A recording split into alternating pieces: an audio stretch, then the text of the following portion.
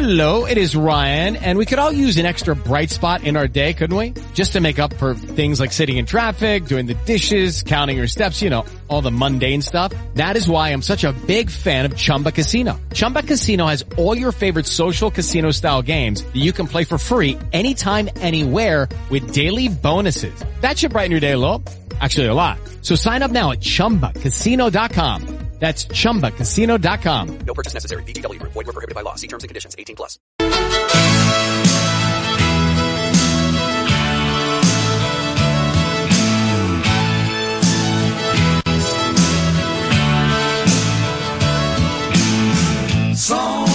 Song of the South, sweet potato pie and a shirt my mouth. Oh man, you hear that music? I haven't heard that in a while.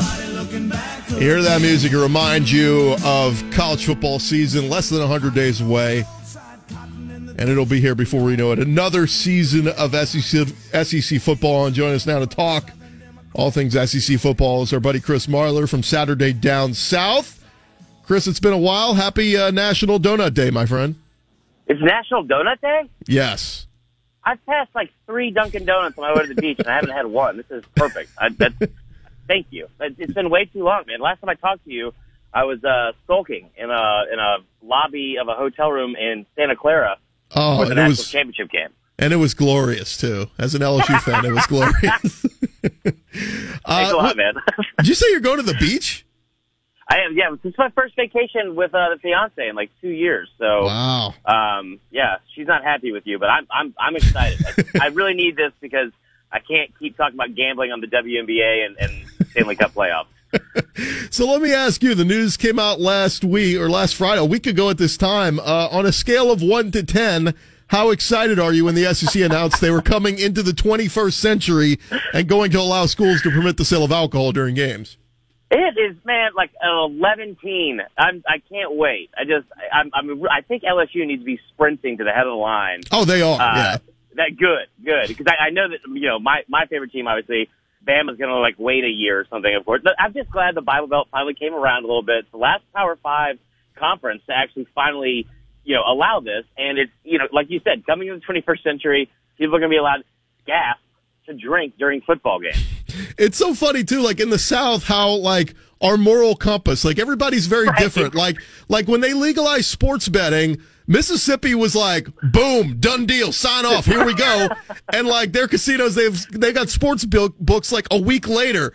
Right. And in Louisiana just voted it down. They're like, no, we'll put this back on the docket next year. We don't like sports gambling. It could lead to the devil. But like with drinking at football games, Louisiana's like, sign us up. We're ready to go. But like the state of Mississippi is like, we don't know about this. We need to pump the brakes. Like, it's just so funny. There's so many things that I would want to out. Like my whole family is from Anniston, Alabama. And, one thing I said that should be outlawed way more at Alabama football games than drinking is cut-off sleeve shirts and jean shorts. Because some of those people don't need to be allowed to wear those in public anyway. So there's, yeah, like it is, the moral compass thing is crazy. I think it is for the best. I think you're going to see a lot of great benefactors from this because, I mean, as you guys know, I enjoy drinking. I think that's how we met was over drinks at Media Days last year. Right. But I mean, it's one of those things. You're not going to have as much binge drinking at tailgates. People trying to go really outdo themselves because they know they have to be sober for the next 3 hours. And so I think it's going to see more benefits than harm.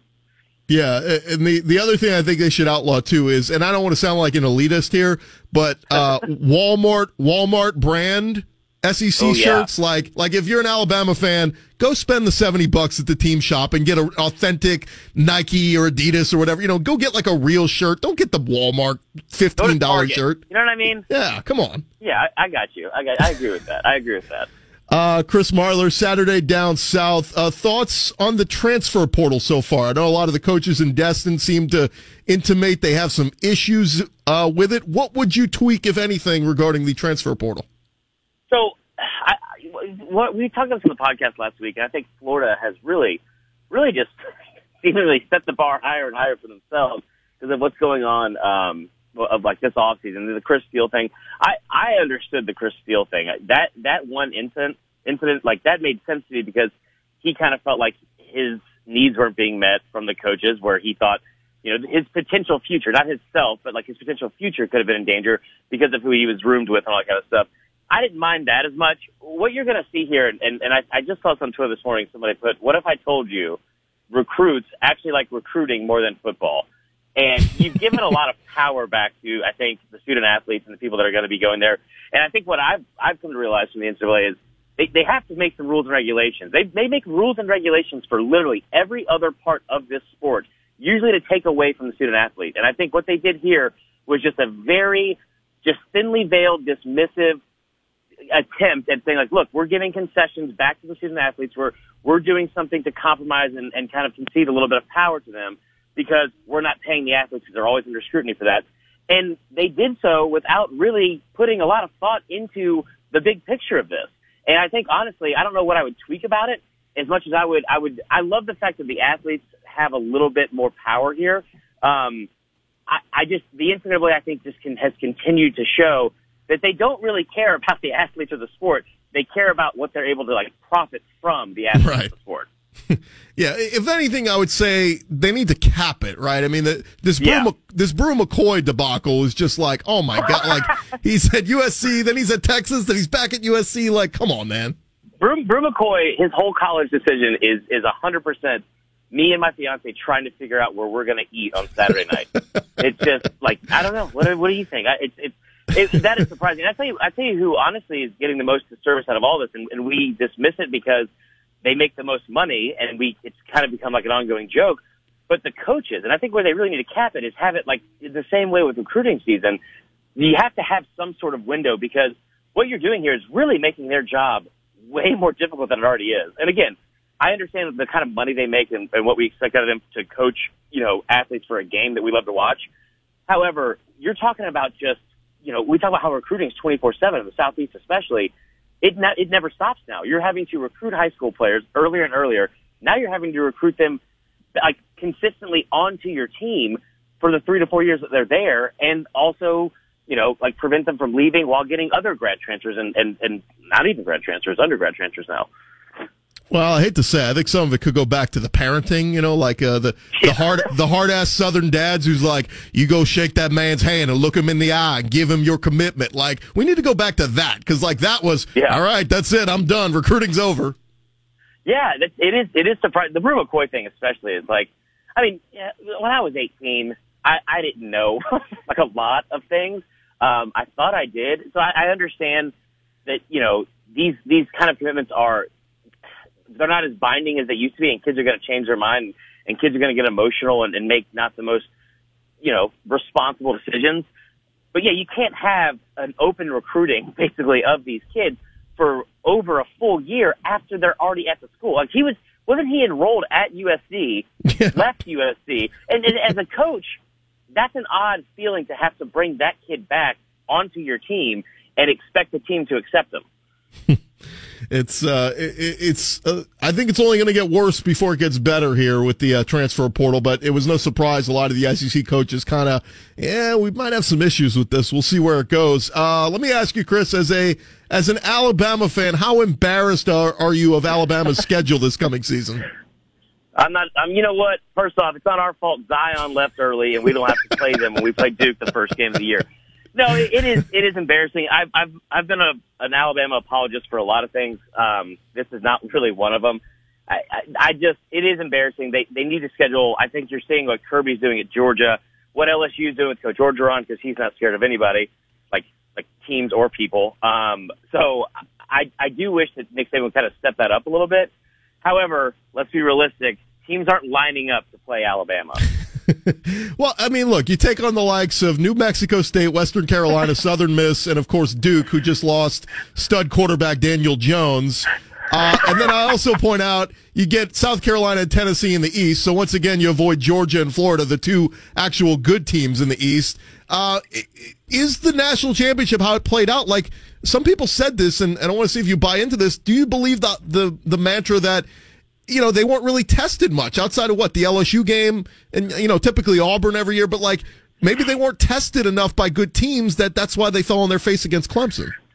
Yeah, the last thing I wanted to do when coming onto this show was to talk about the Clemson game, just because emotionally I haven't healed yet from that. No, but I mean you're right. You're right. Like, and that is a problem. I think. And you saw the same thing happen.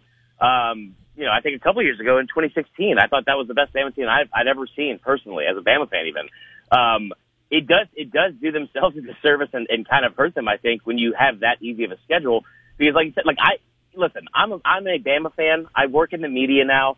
I will make no bones about the fact that I want Bama to win. I want them to go undefeated.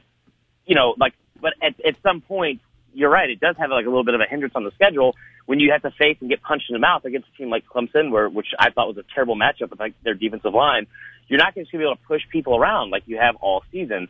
And the out of conference scheduling, I don't have as nearly as big of a problem with for Alabama because of, like I said, like there is kind of an easy, I don't want to say excuse, but like teams aren't lining up to play Bama.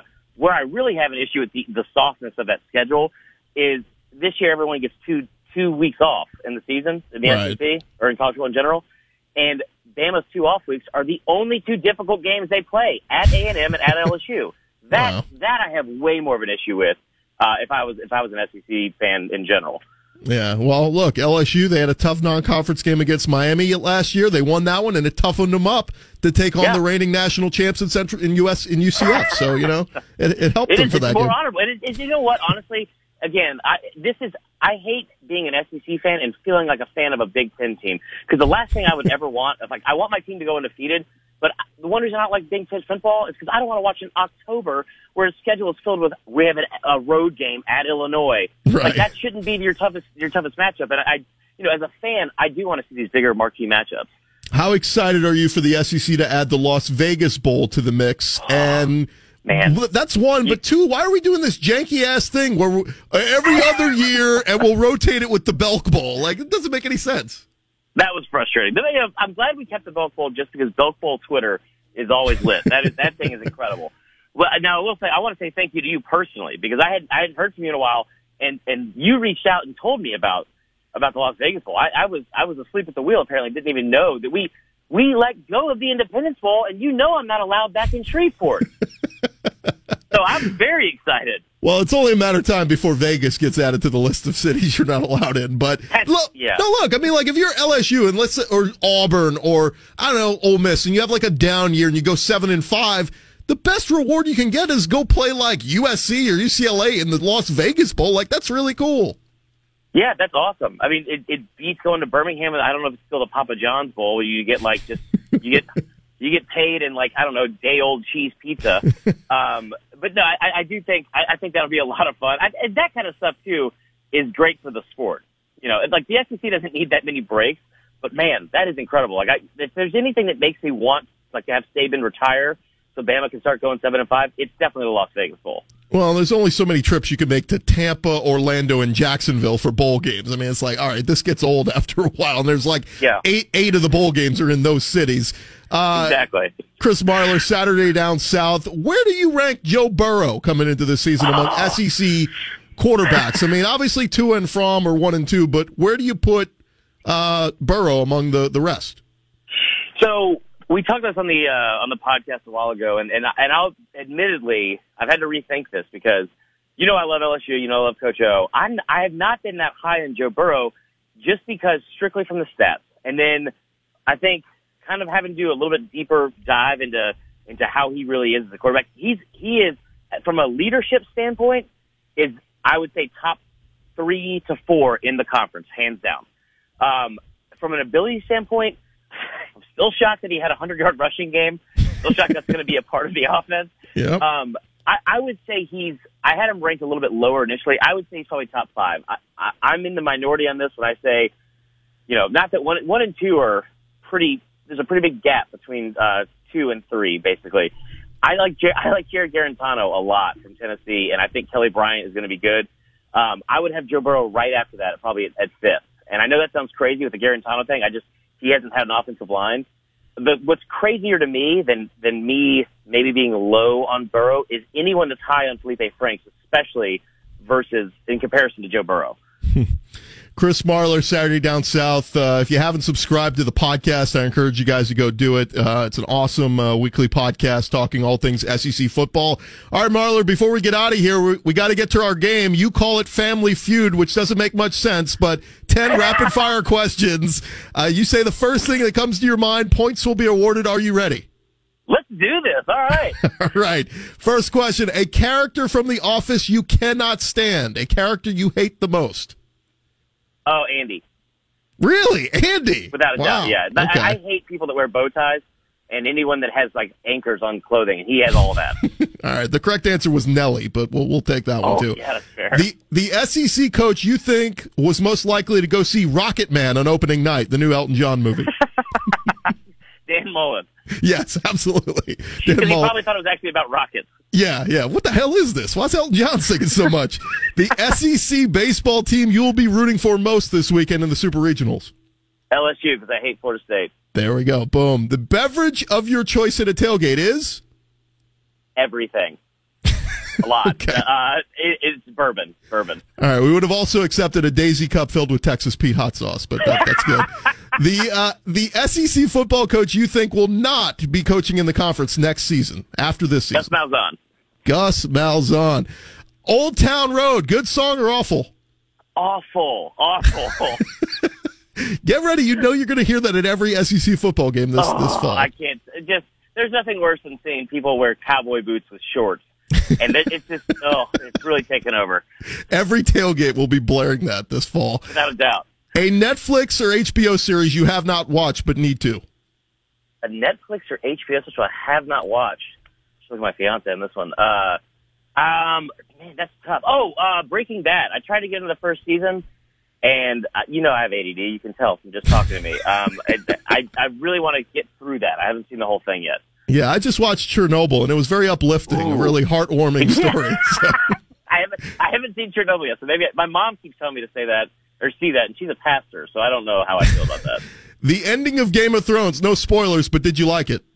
No, I got caught up on that literally the week of between the last two episodes, and I could not have been more disappointed.